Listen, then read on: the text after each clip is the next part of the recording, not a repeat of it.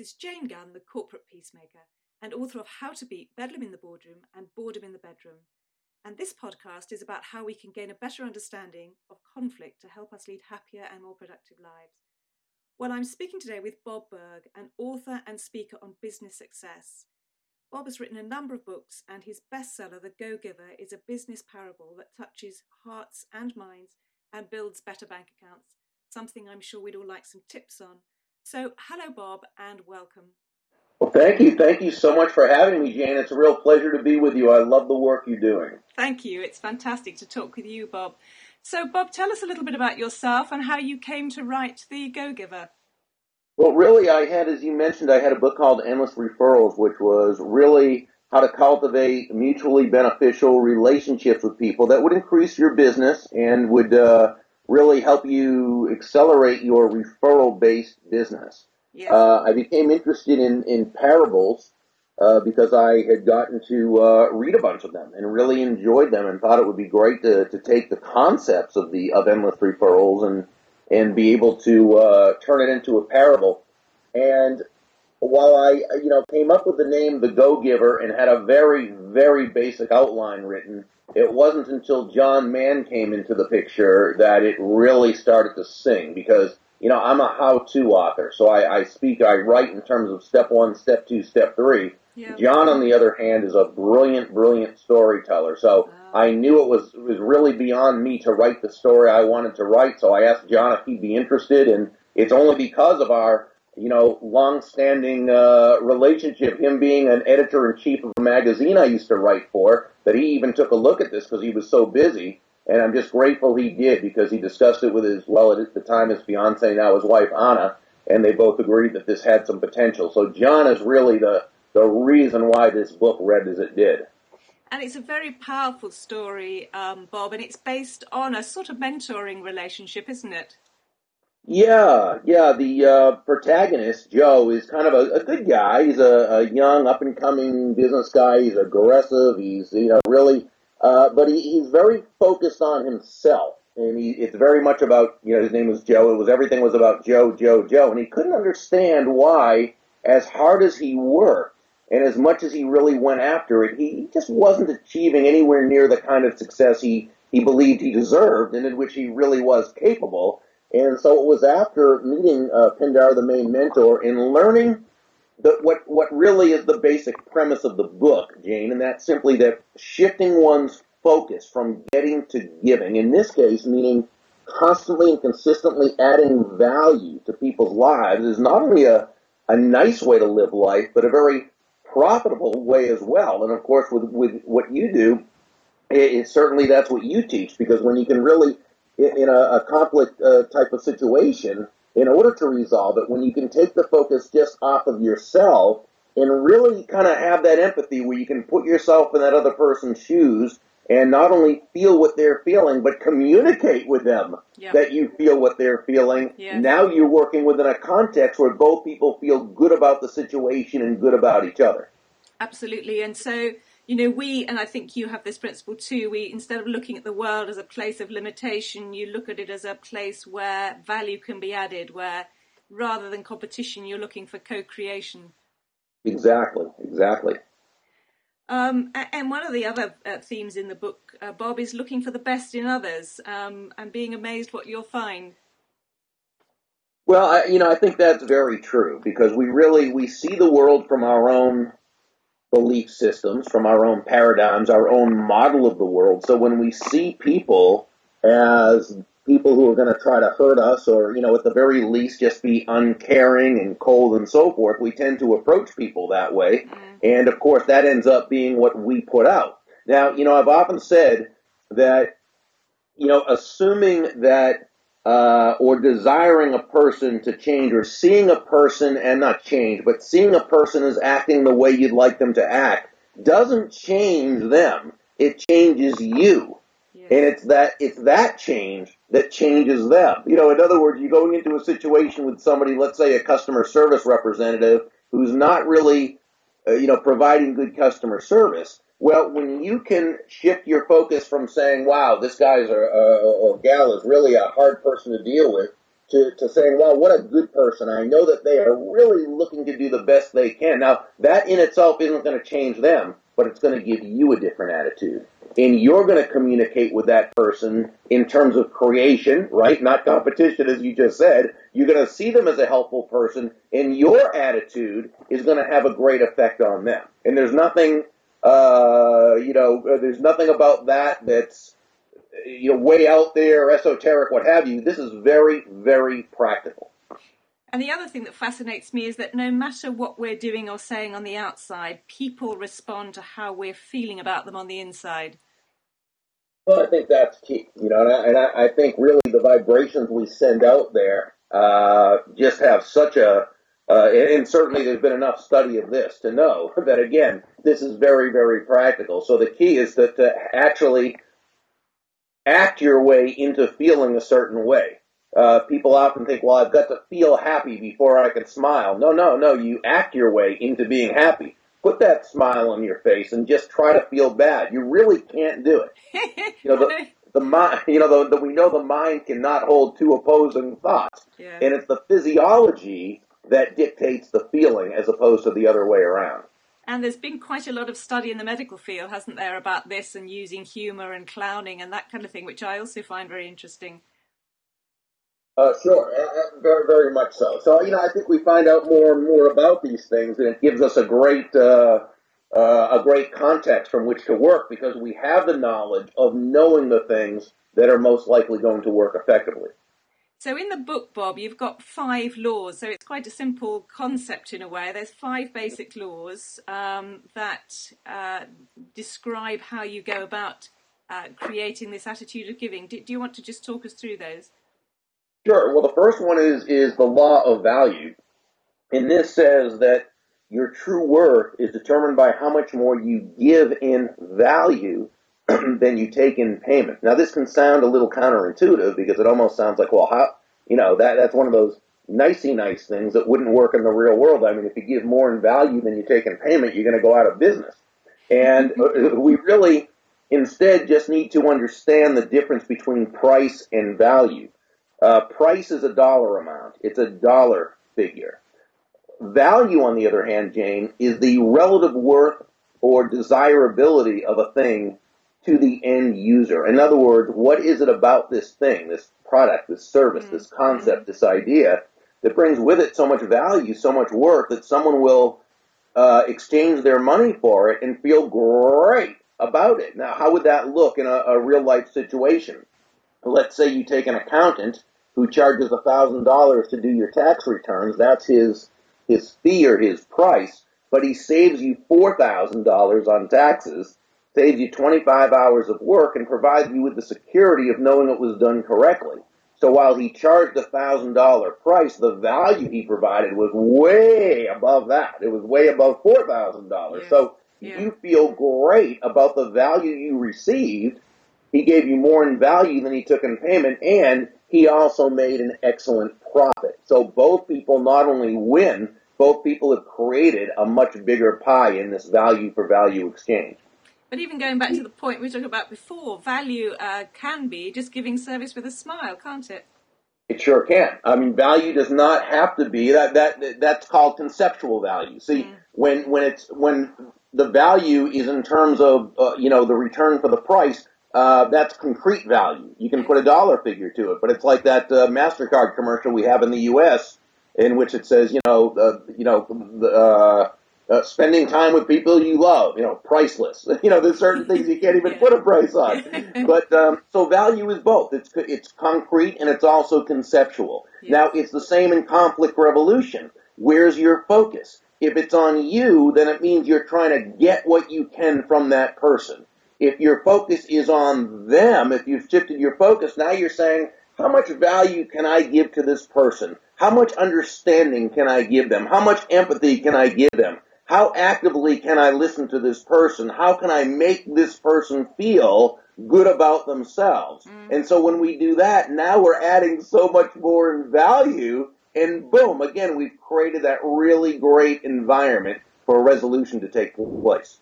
And it's, well, I mean, when I see it, when I'm mediating a dispute, that's a transformative moment. I mean, it's the moment when the mediation stops being about avoiding litigation and becomes much more than that. Well, and that's why what you do is so important, Jane, because you're taking it out of the competitive mode and you're transforming it into the creative process. Mm. So, Bob, then you go on and talk about how our income is determined by how many people we serve. Yeah, that's law too, and it says that providing value is a great thing. That's the core foundational concept. But and that represents your potential income. But it's the number of people you provide that value to that determines your actual income. So it's not enough to just provide value to one person. It's also a matter of spreading that influence and reaching a lot of people. In financially, we could say that exceptional value plus significant reach equals very high compensation. Mm. And today we can see the potential for that with networking and the internet as well. Mm-hmm. So talk us through the next law then, Bob. That's about abundance.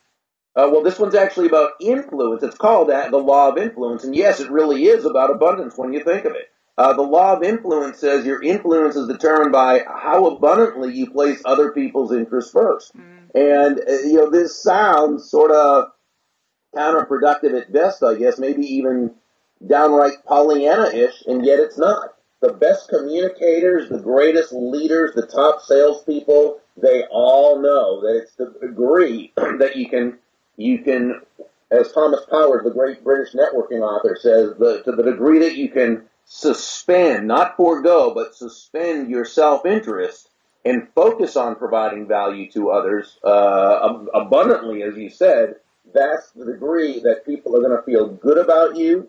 They're going to know you. They're going to like you. They're going to trust you. They want to see you succeed, and they want to be a part of your life. And we see in conflict the degree to which people ignore other people's needs and interests. That creates a response which is really about fighting and resisting and sabotaging that other person. So it has a very counterproductive effect as well. Yes, it does. So where do we move on to, Bob? We've got something about authenticity. Sure. Law number 4, the law of authenticity, says the most valuable gift you have to offer is yourself. And in John David Mann's and my story, we have a character whose name is Deborah Davenport.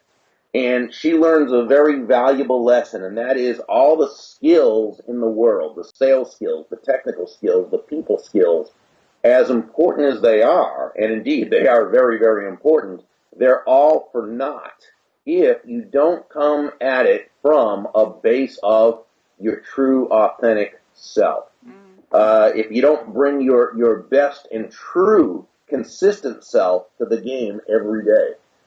People respond to authenticity. They respond to consistency. And so really that's the question is, do you bring your true self to the game every single day? And I don't know that any of us do. I think, I don't think any of us are 100% there, but it's something we can continually measure our actions to and ask and make sure. So authenticity, making sure you're not trying to, and now that doesn't mean we don't learn from all other people. It doesn't mean we don't try to improve ourselves. We certainly do. But it means that while we adapt the wisdom of others, we don't adopt their personalities. We adapt. We don't adopt. We continue to learn. We continue to grow because the goal is to continually create a better and more effective, true, authentic self. And this, I think, is quite a challenge, Bob, today when we see so many celebrities on the internet and in the news that people often aspire to be those people rather than to take their best morals or behaviours and model them. Well, that is a challenge, and it's a type of thing where that's where upbringing comes in, and that's where good parenting comes in, and that's where examples are set and so forth, and limits are set. But yeah, absolutely, we live in a different world now, in which that 15 minutes of fame and doing anything you need to do to get it has almost become of more value than the alternative. So. All you can do is one at a time try to set good examples for those whose lives you touch. And you start out by being your best authentic self. And what's the final law, Bob? That's the law of receptivity. And that simply says that the key to effective giving is to stay open to receiving. In the story, the main mentor, Pindar, asks Joe to breathe out and only breathe out and hold that breath for 30 seconds. Well, in a very short period of time, Joe is out of breath, and it's obvious he can't do it. And Pindar says, "What's the matter, Joe? Can't do it?" And Joe says, "No, I can't just breathe out. I've also got to breathe in." And Pindar said, "Well, Joe, what if I was to tell you it's been medically proven that it's actually healthier to breathe out than it is to breathe in?" And Joe laughs. He says, "That's impossible. You got to do both." And Pindar says, "Exactly. You've got to do both. You breathe out. You've also got to breathe in. You breathe out carbon dioxide. You breathe in oxygen. You breathe out, which is giving.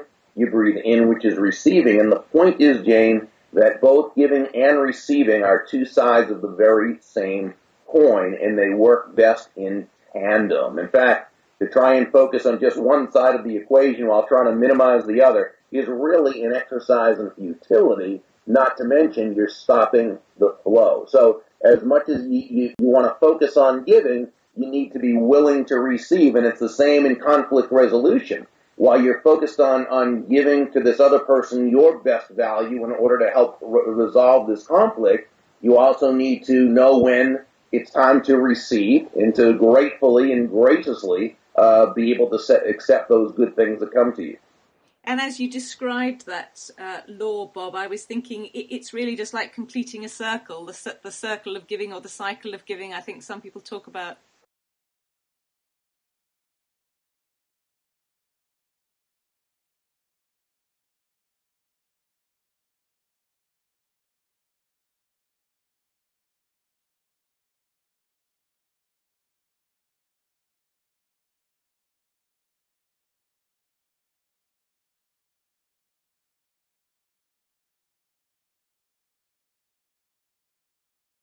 Well, that is exactly it. And so it keeps going. And the neat thing is, the more you give, the more you are going to receive. And then you have the more to give and more, and then you're going to receive more. And you're going to have more to give, and you're going to receive more. So, again, it's creation, and it's continuous creation.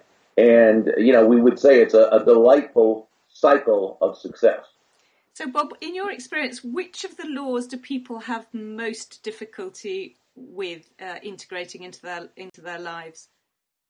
By and large, the law of receptivity seems to be the most difficult. Yeah. And, it makes sense when you think of it because we have grown up with these, as Don Miguel Ruiz, author of the Four Agreements, would call them, these universal agreements of the way things are. It goes back to paradigms and belief systems. And through, whether it's a combination of upbringing, environment, schooling, television, news, movies, what have you, we've learned what John and I call a treacherous dichotomy or a false dilemma. A false dilemma can be defined as the unnecessary use of the word or. So how many times have we heard the sentence, I'd rather be rich or I'd rather be happy than rich or wealthy? Yes. As though it's an or, as though it's only one or the other. Yes. So obviously people who grow up hearing that again and again and again, not only hearing it, but seeing it in just about every major movie you ever watch. And Randy Gage probably does the best vignette I've ever seen of that,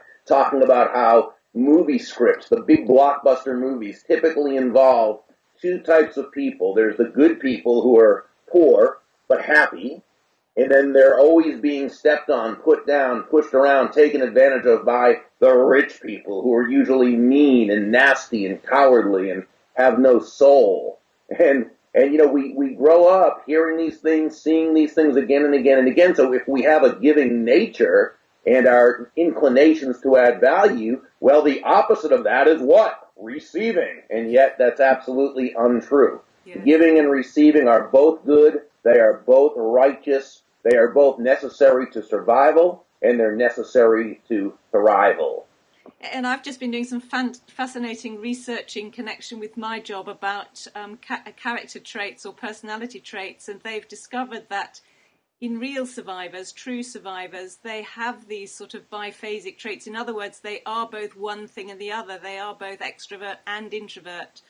both, they have both humility and pride, and so on and so on. So I think, Exactly. yeah. So, Bob, it's been fascinating talking to you, and I'd encourage anybody to read this book because it is a wonderful parable, and it's a story which, I think is based on a true person, at least, isn't it, Bob?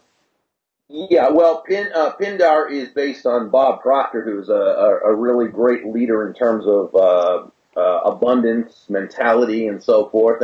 And many of the characters are either based on real people or conglomerations, compilations of real people. And many of the stories in the book actually happen. It's just that we attributed them to characters and you work them into the story. In fact, anyone who would like to download Chapter 1 to see if they like what they read so far is certainly welcome to go to www.burg.com, and they can just click on the book graphic, and they can download Chapter 1 to see if they like it. And I'm sure they will, Bob. And I know that I bought the book on the way home on a journey a few weeks ago, and it's quick and easy to read, but the story stays with you for a long time after you finish. So it adds value in both those respects, Bob. Thank you. So if you had one final thought for our listeners today, Bob, what would that be?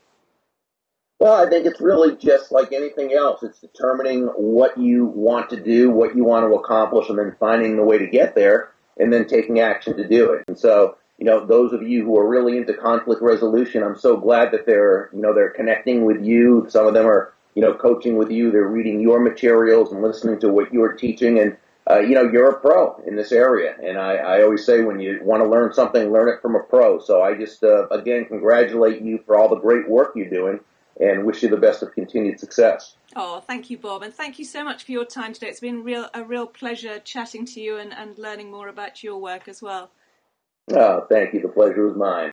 Thank you, Bob.